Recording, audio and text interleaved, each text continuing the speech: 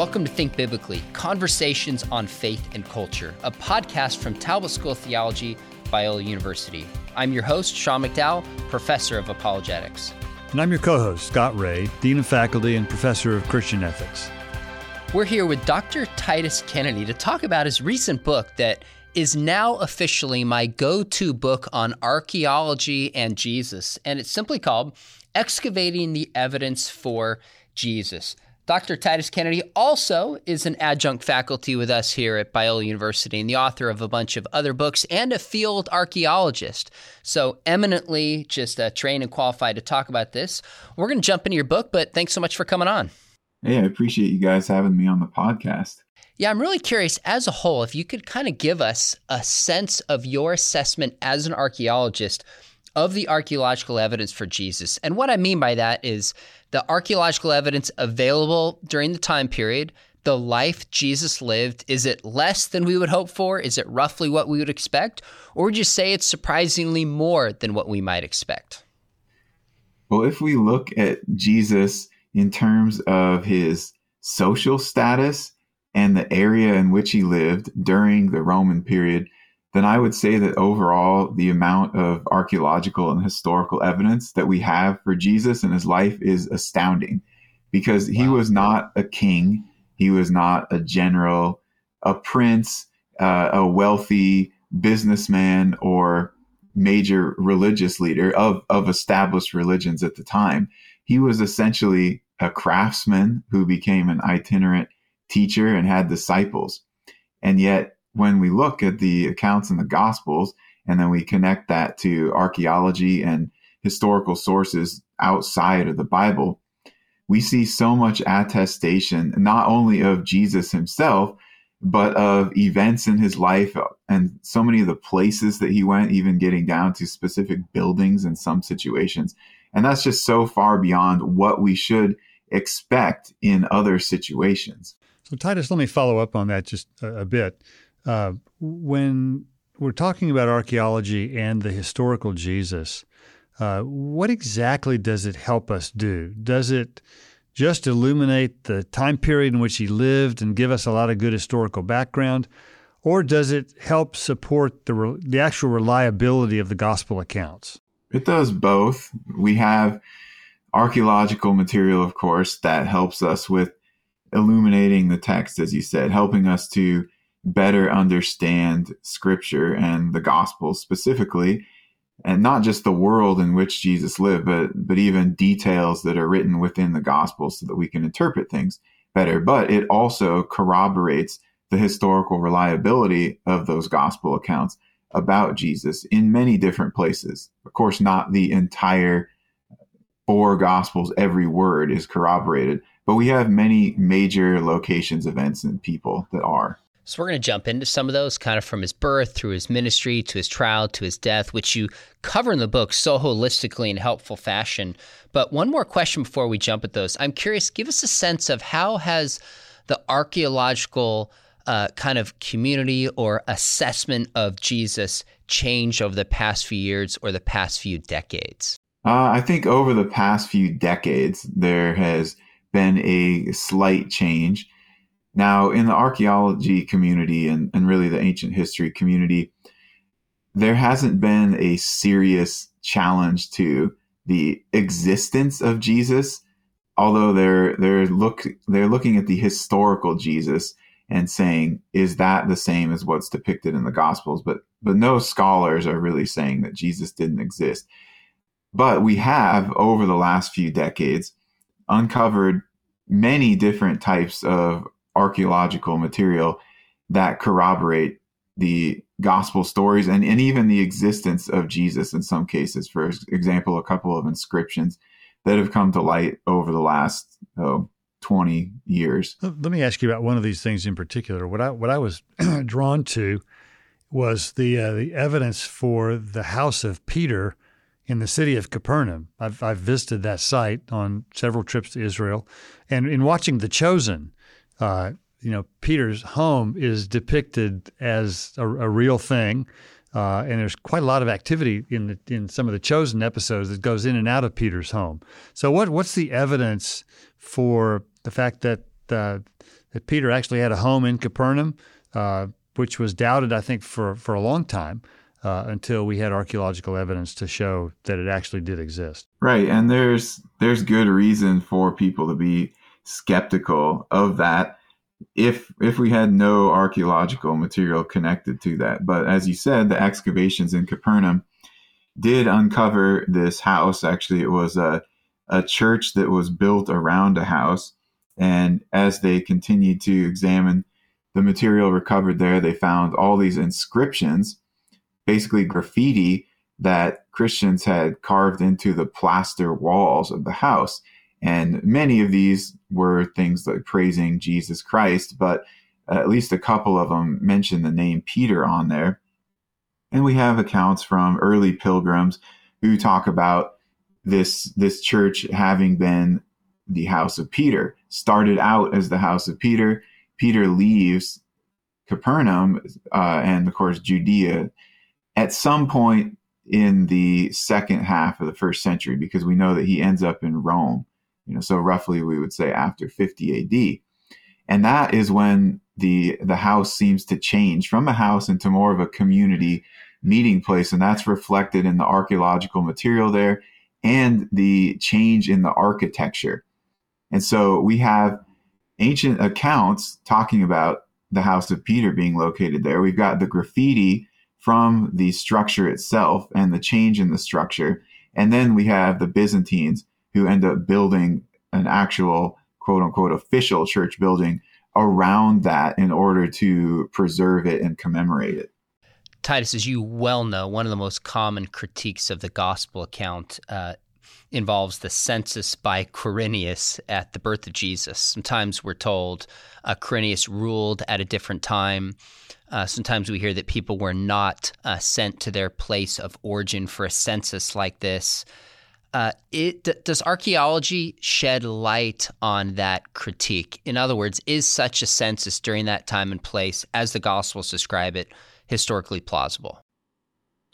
Absolutely. And that's a really important question and issue to address, because it is one of the most criticized sections in the Gospel, especially in the Gospel of Luke, because Luke claims that there is this empire-wide census that's ordered by Augustus, and then he claims that Quirinius was the ruler in Syria who was involved in the local administration of this census.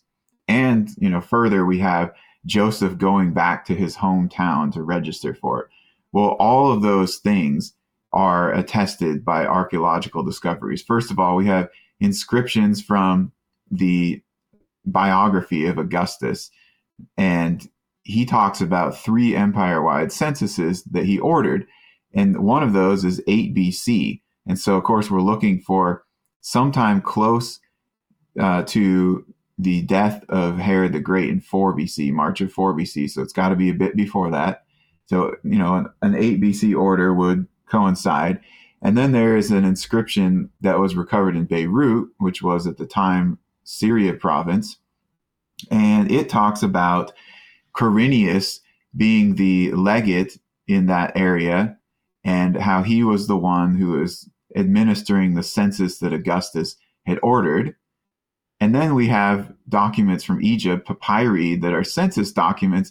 And some of these explain to us how people had to go back to their registered home, to their hometown, in order to fill out the information for the census. So all this stuff is consistent in the manner it's done, in the chronology, and even in the main officials, and particularly Quirinius, who were involved in this census. Titus, one of the episodes that you write about in the book that I'm fascinated with is the one that I think is pretty typical of what we think about King Herod, as megalomaniac as he was. But the massacre of the innocents by Herod, as recorded in Matthew's gospel, I know has been the subject of a lot of controversy. Even though I think it fits the portrait in the Gospels of Herod. But what's the evidence that actually took place? Other than what the Gospels record. Right. As you said, it does fit the portrait of Herod in the Gospels. It also really fits the portrait of Herod in Josephus. So Josephus, of course, doesn't talk about everything that Herod did, and he focuses on the major political rivals and his family. But he talks about how Herod had numerous political rivals put to death because he was so paranoid about losing his throne. But then Herod even ordered the execution of 3 of his own sons in the final few years of his life, so around 7 to 4 BC, which is the same time that we're looking at for Herod allegedly ordering the killing of the babies in Bethlehem. Now, not only is it consistent, but we have a couple of interesting texts from antiquity that seem to relate to this. One of them is called the Assumption of Moses, and this is a first century text, seems to be Jewish apocryphal, and it compares Moses to the Pharaoh who had the Hebrew male babies killed. So they know that something like that has happened. And the only event like this that we know at that time would be the one that's talked about in Matthew. And then we have another later text, a Roman text, Saturnalia by Macrobius, which talks about Herod killing these children and even, of course, his own sons, which we know about from Josephus. So it does seem consistent with the historical record. It does seem like it's alluded to, even though it isn't as explicitly stated with all the details like in Matthew.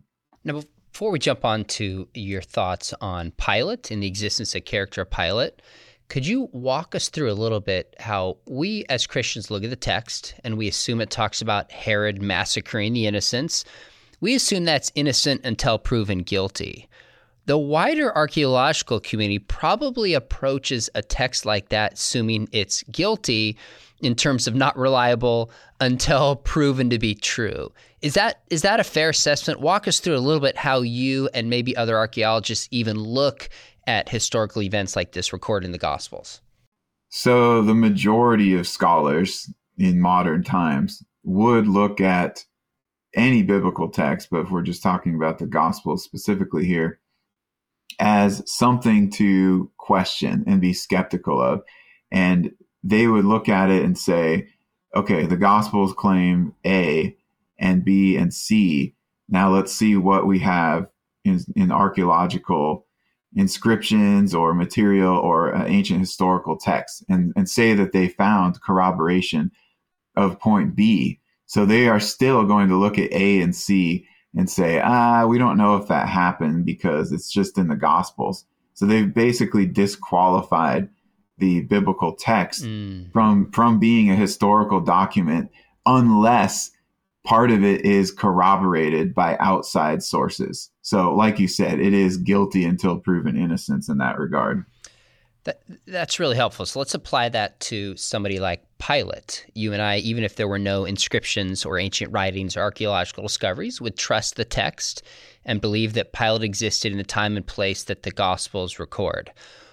Others might be more critical. What has archaeology revealed, if anything, about the existence of Pilate over the past few years? So 1961 was when the first archaeological evidence of Pilate was discovered, and this happened at the theater in Caesarea Maritima, where they found this monumental inscription in reuse.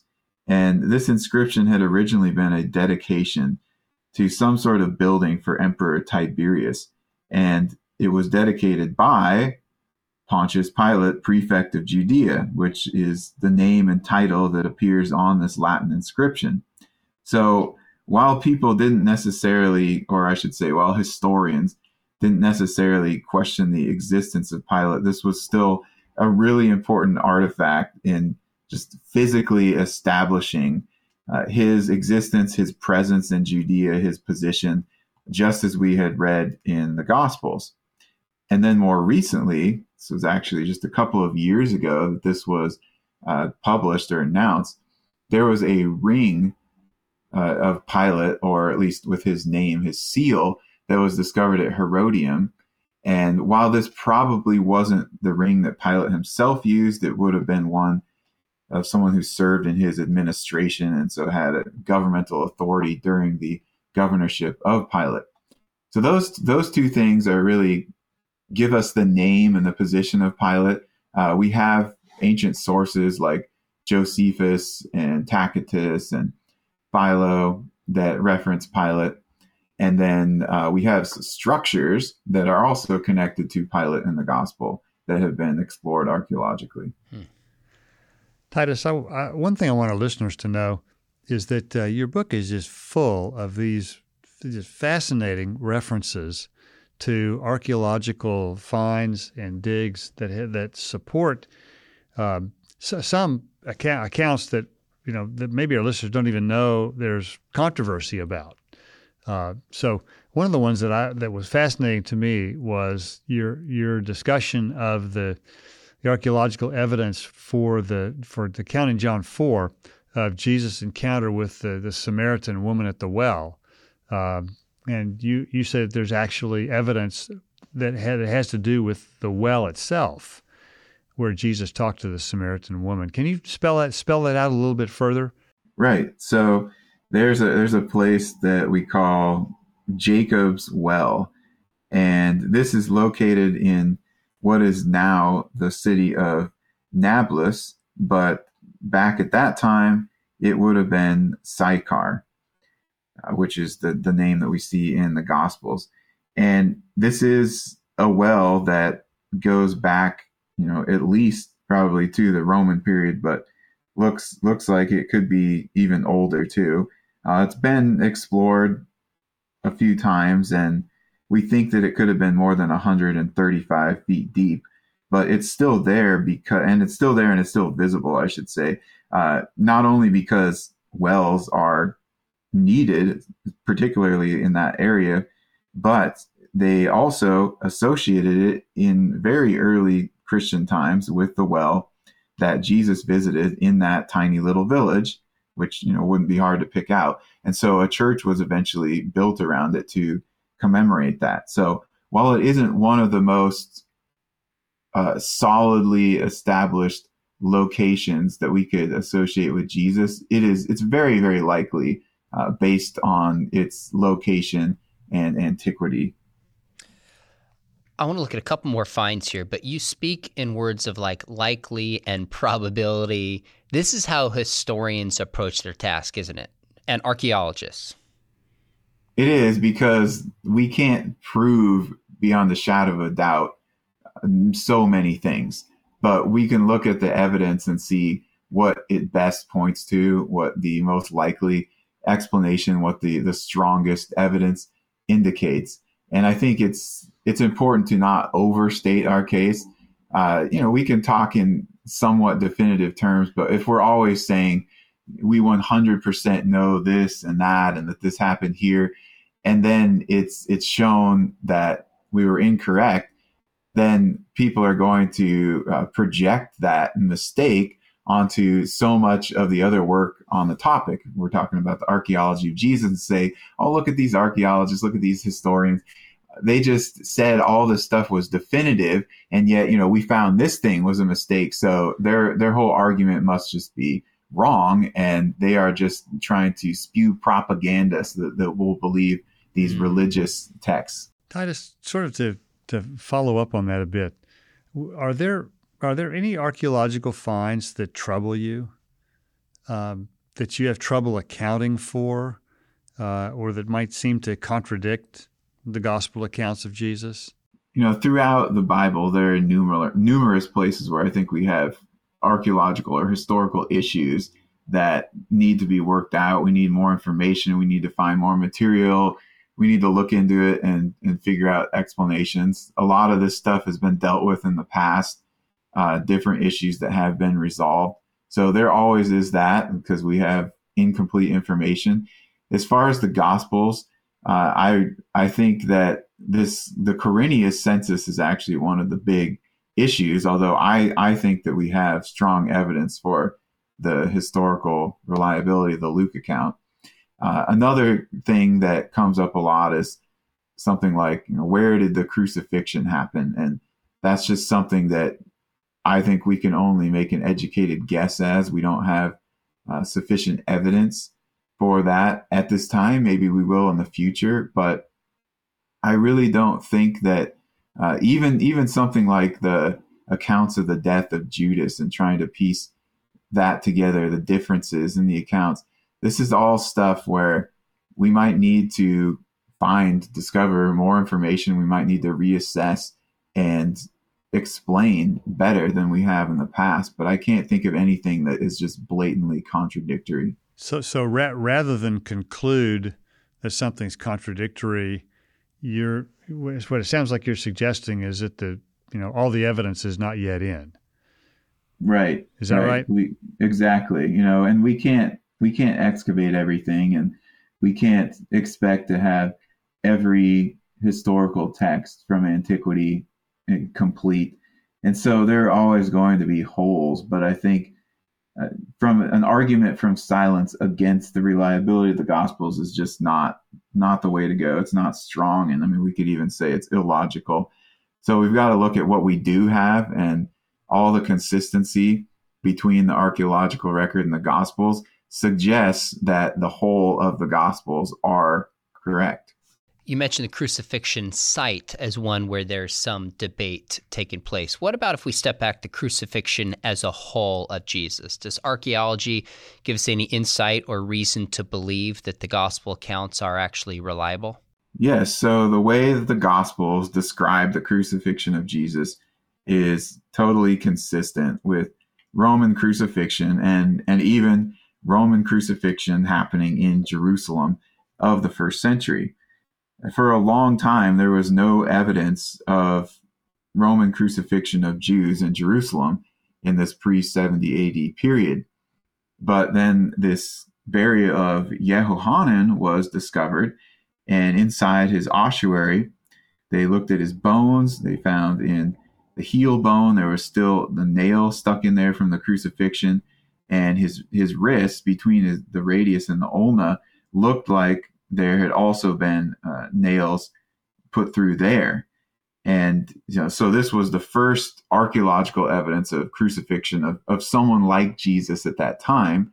More recently, another one has been discovered where they found the nail still stuck in the wrist. So that type of thing is consistent. It was happening. The Yehohanan burial also shows us that crucifixion victims were able to be buried in Jerusalem, not just thrown into a trench or a pit grave.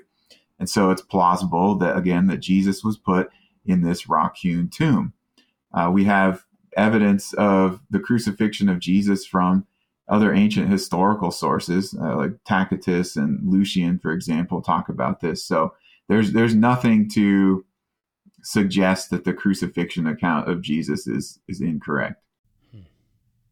So Titus, let's go back a little bit further, just to the trial of Jesus.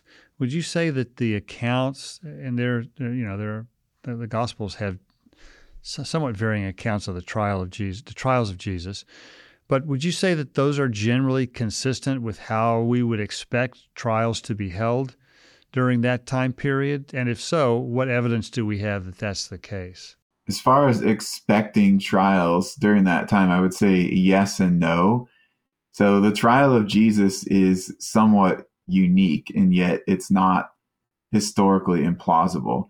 And I say that because he goes to the house of the high priest, and he goes to the Sanhedrin, and he goes to the Roman governor. So it's a bit odd that there are these different people, but when you read the story, you understand why.